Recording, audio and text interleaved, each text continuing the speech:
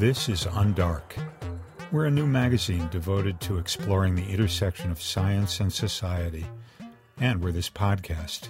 Hello again. Welcome to episode 2. I'm David Corcoran. For our cover story this week, a close-up look at a once illicit substance that is fast rising from underground. The substance is marijuana. And science writer Brooke Burrell traveled to Washington State to explore the growth of the legal cannabis industry. Her guide was a scientist who seems to understand better than anyone else the opportunities and dangers that come when an illegal drug is suddenly made legal.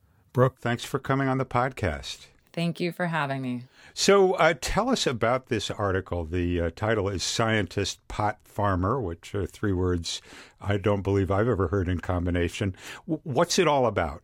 Yeah, so there has been this ongoing discrepancy between federal and state laws surrounding cannabis as more states have legalized cannabis in the last few years because it's illegal on a federal level and the states are saying, no, well, but here it's legal. And one of many issues that has sort of cropped up because of this is how those plants are actually grown. So usually in agriculture, the way that pesticides work is that on the federal level, the Environmental Protection Agency oversees labeling these things and approving what can be used under what conditions on what crops. And cannabis, because the federal government considers it a drug and not a crop, they don't have any approved labels for pesticides for cannabis, whereas the states, of course, now are considering it a crop because they're growing it and selling it, or, people within those states are doing that. And so they're having to figure out how they can control pests on their farms in a way that's both legal and safe. And there's not a lot of science out there to help guide them on that. Tell us about Alan Schreiber, the subject of your profile. Who is he and how did you find him? So Alan Schreiber is a scientist in Washington State who has an interesting background that's put him in a good position to help at least with part of this problem. He worked for the EPA for a number of years. He was a researcher at Washington State University. His background's in entomology and toxicology, and he has his own research farm that he's had since the 90s where he does pesticide research for big companies and small companies. He farms there as well.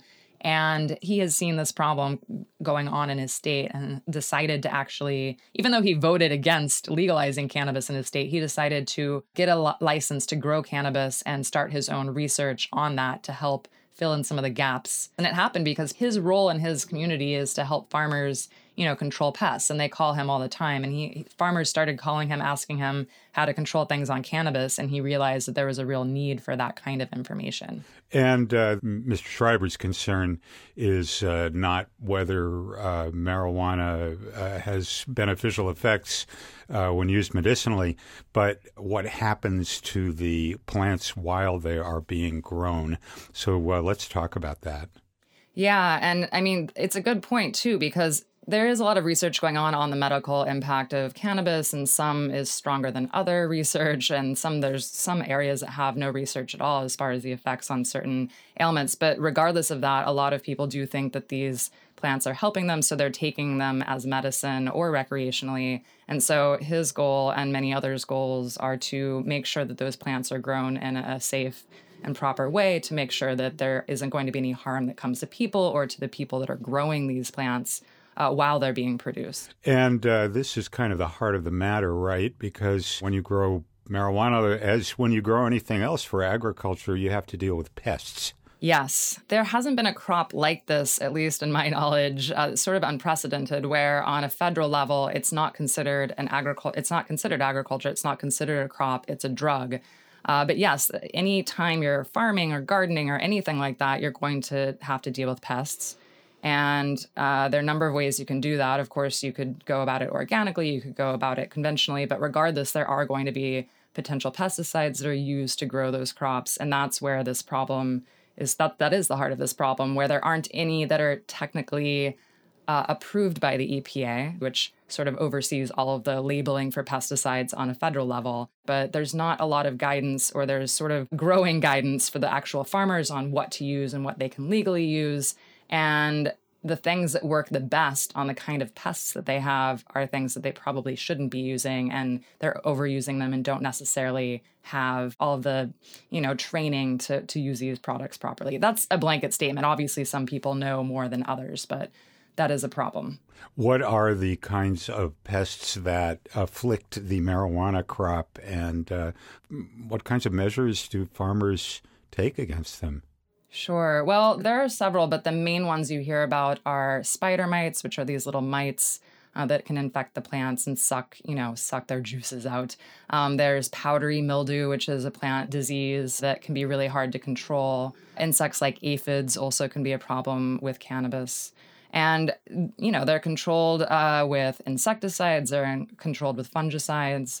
But the problem is some of those, even though the products they're using might be approved for other crops, they're not approved specifically for the conditions that cannabis is grown in. One product, for example, that's used to treat powdery mildew is called Eagle 20. That's the name you would find on a label. And that is approved for treating powdery mildew and funguses on other crops that you might eat. But when you light it, it actually turns into a form of cyanide, which you don't necessarily want to smoke. So it's not really for, cannabis that you would be smoking. So they're running into problems where maybe the products that help them control the pests aren't the right things to be using for this particular crop and in how it's going to be consumed by the people buying it. When people take medicinal marijuana, they're ingesting an oil, right, that is made with a process that kind of concentrates the product. And doesn't that also have the effect of concentrating whatever pesticide residues may have been on the leaves? Yes, probably. In a lot of cases, so what they're doing when they're concentrating these oils is they're trying to concentrate the THC and other cannabinoids into a higher concentration.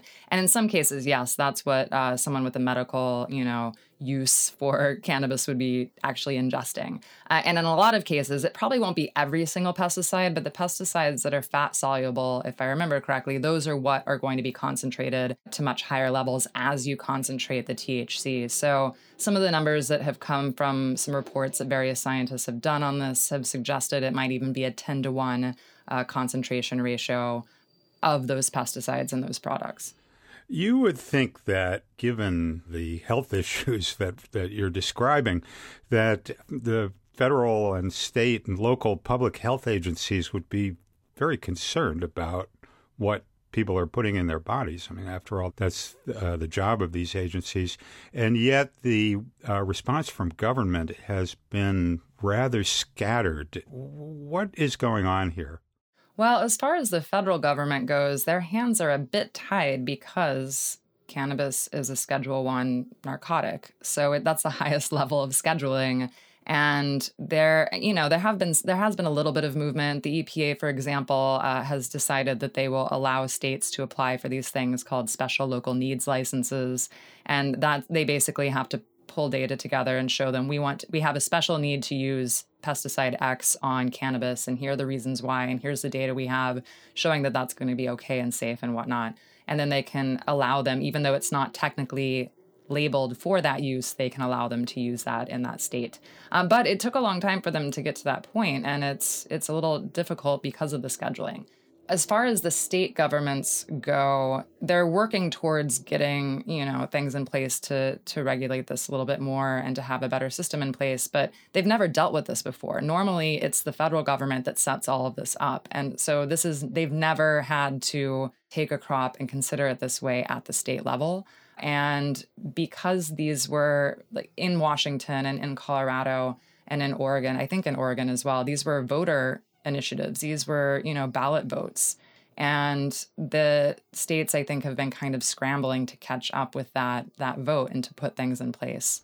Let's get back to Alan Schreiber, your scientist pot farmer, and talk about the farmer part. He actually has a plot where he's growing marijuana, right? He does. He has a research farm that he's had since the 90s where he does various research on crops, and he also actually farms and sells the produce to grocery stores and farmers markets and that sort of stuff. His cannabis farm that he started actually couldn't be on that same land because the county that he lives in has a moratorium on growing and selling cannabis. So he had to find a different location. It's about an hour and a half or so away from his original farm. And where he's growing the cannabis is, I think they call it a cannabis campus. So it's a fenced-in area with several plots for different companies to use. So you have it's a collective, basically. You have a lot of different farmers and growers working on the same area, but they each have their own individual plots that are behind these locked gates and have security cameras and that sort of stuff. Yeah, you mentioned that a couple of the big state universities are very reluctant to get involved in agricultural research that is normally part of their mission because they're dealing with an illegal substance. Well, there's also another issue of just the agricultural schools, the land grant schools, sort of contracting and not having as much, as many resources to do this kind of research at all. And then on top of it, yes, it's an illegal drug. They don't want to jeopardize their federal funding. So at Washington State University, for example, which is a land grant school in Washington, they've been told that they're not to work on cannabis until there's a clearer reconciliation between federal and state laws. There's one further wrinkle here, which is quite fascinating, and that is, if you're growing potatoes or something and your crop is attacked by potato mites and you use pesticide and it doesn't work out or you use too much, you can just throw away the potatoes. How does that work out with marijuana? This crop is worth so much more. This is, so much more than other crops. It's just the value here is definitely, giving people incentive to not throw that crop away if it gets infested or what have you, and they have to spray something sort of last minute. I mean, a lot of pesticides too, you're supposed to use them in certain time frames before you harvest and this sort of stuff. And there's just more incentive here to cut corners in order to save this crop because it's so much money.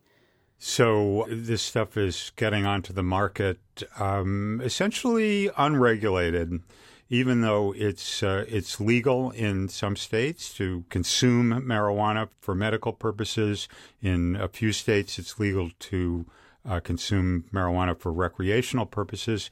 The number of states in those categories is growing, but still, it's kind of the Wild West out there, isn't it? It definitely is. And I'd say, so in Washington State, I'm not as familiar with the other states, but they are trying to deal with the pesticide issue. It's perhaps taking longer than some folks would like, but as of July 1st, they're going to require at least the cannabis that's being grown under medical licenses to go through a pesticide screening. There are going to be 13 pesticides that are illegal to use on cannabis that they're going to screen for. And then they're also going to screen for a couple of other pesticides. The state has sort of put together a list of pesticides that they say are going to be okay to use on cannabis. It's not technically approved by the EPA, but the way the labeling works is that the label will tell you where you can use it and sometimes what crop you can use it on and under what conditions. And there are some labels that don't specify the crop, but might specify the conditions it's grown in, and cannabis falls under that. So they sort of found this loophole to make this list of state-approved pesticides. Most of those are these sort of organic materials like cinnamon oil or soap, stuff like that. So they aren't as effective against the kind of pests that they're dealing with. So this summer, July 1st, the Department of Health in Washington State, they are going to start requiring that all medical cannabis be tested for 13 illegal pesticides that are not on that list, and then an additional 2 pesticides that are on that list to make sure that they're being used within the limits that they're allowed to use. So maybe this will all get worked out in 20 or 30 years. Meanwhile, people are consuming this stuff and not really knowing what they're getting. Yeah. I mean, and also, if the DEA reschedules cannabis, that could also completely change things because that would perhaps, depending on how they schedule it, make it easier to regulate the pesticides on a federal level, which is how it's done for every other crop. Brooke Burrell is a New York-based science writer and a contributing editor at Popular Science magazine. She is the author of the book Infested: How the Bedbug Infiltrated Our Bedrooms and Took Over the World. And this year she's a fellow at the Alicia Patterson Foundation. Brooke, thanks so much. Thank you.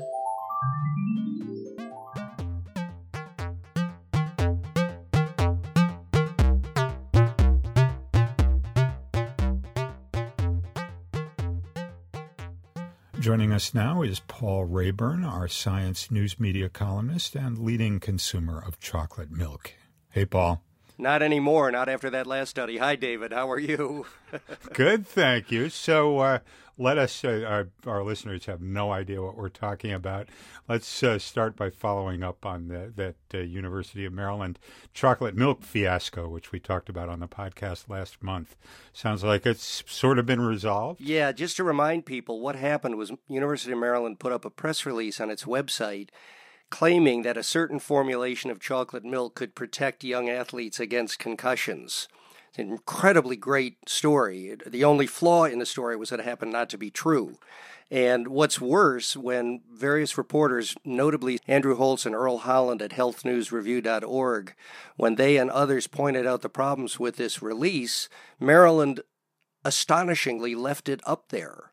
And it was not until just a few days ago that the university concluded an internal investigation and pulled the release down and didn't quite go so far as to apologize, but acknowledged that there had been problems at every step of the process that led to the posting of that release. So it wasn't a completely satisfying ending, but it was nice to see that that thing was taken down. In future, I would advise, not that anybody asked me, but I'm going to offer advice anyway, University of Maryland and other universities, if questions are raised about a release, take the darn thing down while you try to sort it out. Don't leave it there. It was just phony information that could have really, influenced decisions by a lot of young athletes and their parents, and that's not a good thing. This is kind of a nice segue into the main part of this segment, which is you write at some length about John Oliver, who I always thought of as a comedian. But so why are you writing about him? Well, John Oliver, many people besides me have pointed out that John Oliver is really a journalist as well as a comedian. He's a funny journalist, but he takes on very serious issues, and others have pointed out that he acts as a journalist as well as a comedian. What I tried to say is that, yes, that's true, but he does it in a very different way than Jon Stewart did it and Stephen Colbert did it. What Oliver does is extensive reporting. So he did a piece last year on drug marketing to doctors. In other words, pharmaceutical companies trying to persuade doctors to prescribe their drugs. And this was a 17-minute segment. This wasn't just a few minutes of Jon Stewart mugging at some politician's video clip.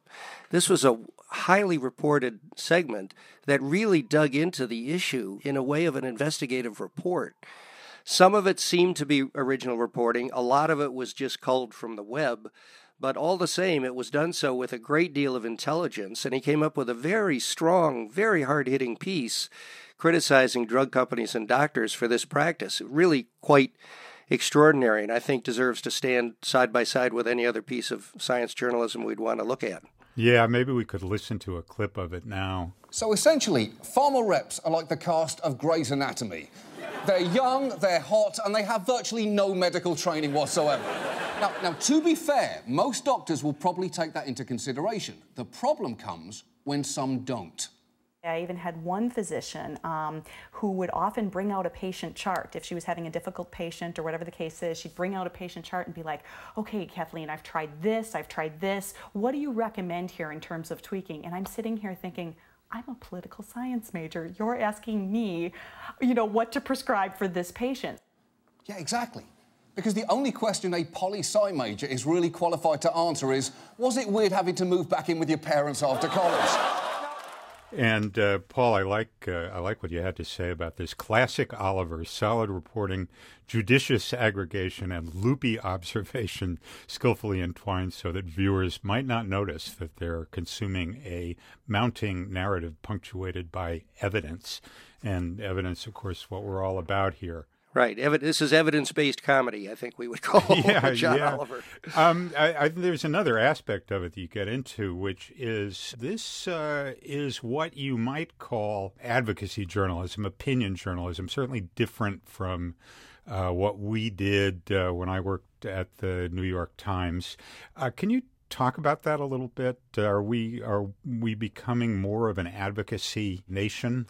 Well, in writing about John Oliver, I really started to think about that question. And the short answer is, I think we've always been more involved in advocacy than we cared to admit to ourselves. So look at traditional media and go back before the web and before everything started to be turned upside down and redefined. And you can find, for example, if somebody were to do a story on big contributions to political candidates, somebody doesn't do a story on big contributions to political candidates defending the practice.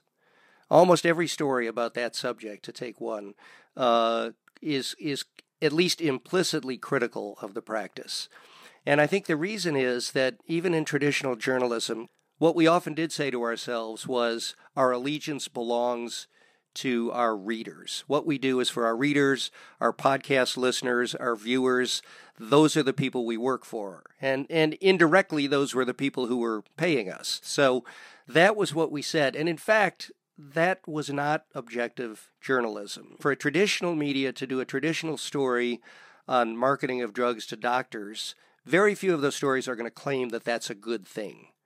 Okay, because we I think inherently feel that these kinds of payments and marketing practices that are invisible to us are probably not doing us any good.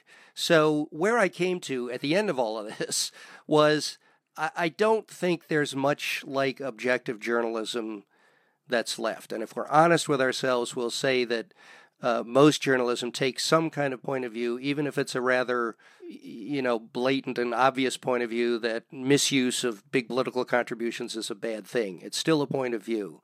So I think we need to redefine things. We can't blame the new media for destroying objectivity. I think it's never been quite what we thought it was.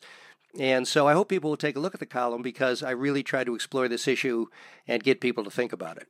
Let's talk a little bit about the story of lead contamination in the water in Flint, Michigan. The way that came out is very interesting. Can you talk about that?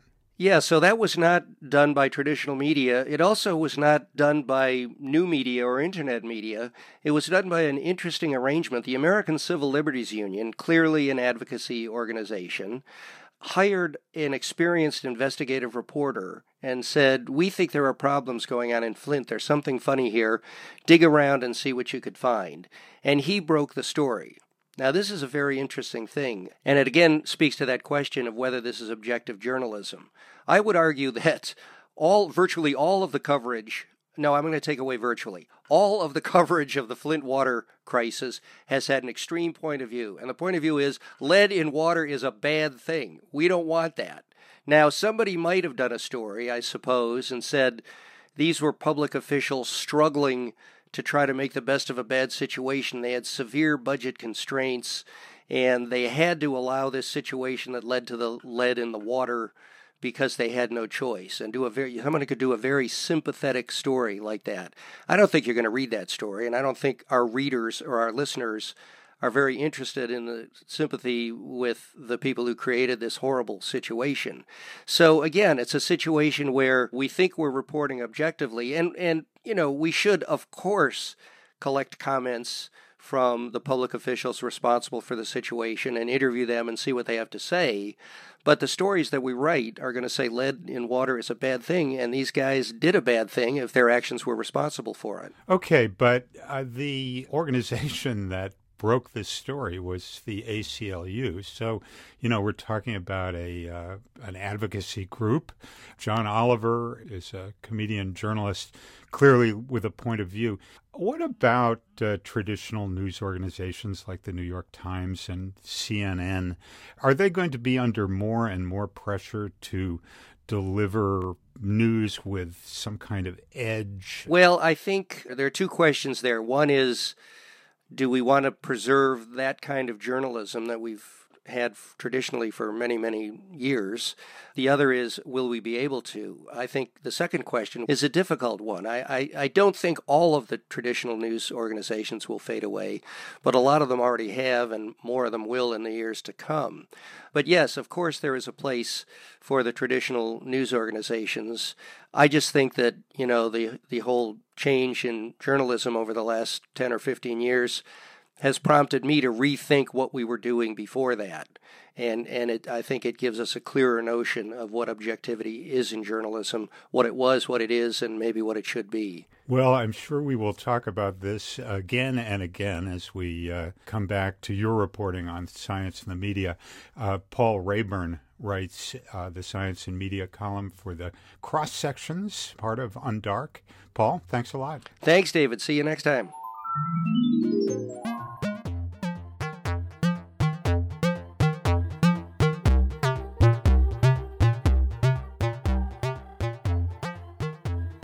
Let's talk about carbon dioxide, colorless, odorless, and inescapable byproduct of progress and prosperity. It's changing the planet, and not for the better. But these changes are happening on such a long time scale, decades, even centuries, that they're hard for human beings to fathom. In a new film series for Undark, documentarian Ian Cheney is trying to wrap his arms around the phenomenon. This month, we feature a portion of Ian's series titled The Measure of a Fog.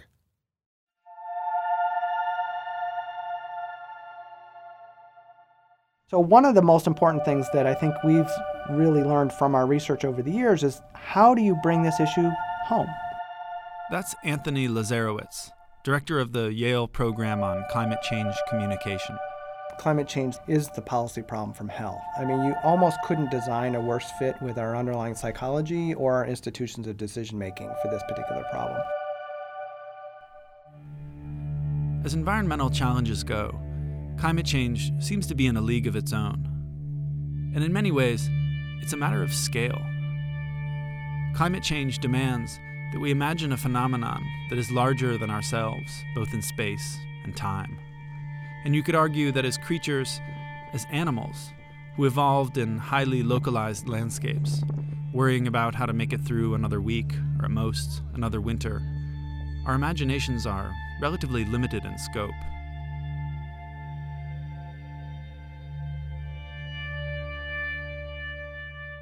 Here's the simple question. What's the first thought or image that comes to your mind when you hear the words global warming? Now, I've asked that of a nationally representative sample of Americans over and over and over again. And the first thing that comes to many people is images of melting ice. How many people live on the shores of the Arctic Ocean, live in Antarctica, or live next to a melting glacier? And so what it does is those images also reinforce the false perception that climate change is far away. That's partly distant in space, that this is something happening at the poles or far away, maybe in a developing country, but not where I live. And also the sense that it's distant in time. The challenge of imagining climate change, a planet-wide phenomenon that stretches across an enormous physical scale, is compounded by the challenge of imagining timescales that outlast human lifespans. If we were to stop burning fossil fuels, something like 80% of the CO2 we've added to the system will get taken up by the oceans. But that'll happen over thousands to tens of thousands of years. That's Daniel Schrag, a geologist at Harvard University. So we have to understand that we are actually affecting the Earth's climate, not just for a century or two. We are fundamentally changing the Earth's climate for tens of thousands of years. And frankly, we don't think about those timescales very well. You know, economists would say anything even 100 years out is worth nothing because of discounting. Well, the question is, if we are changing the surface of the Earth in a profound way, not just for a few generations, but for tens of thousands of generations of humans, does that matter?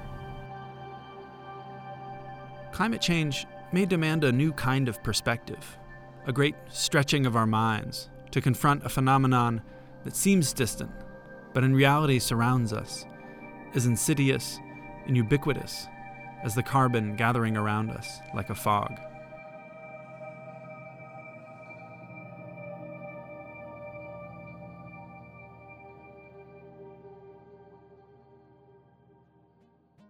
And that's all for this episode of Undark, a project of the Knight Science Journalism program at MIT.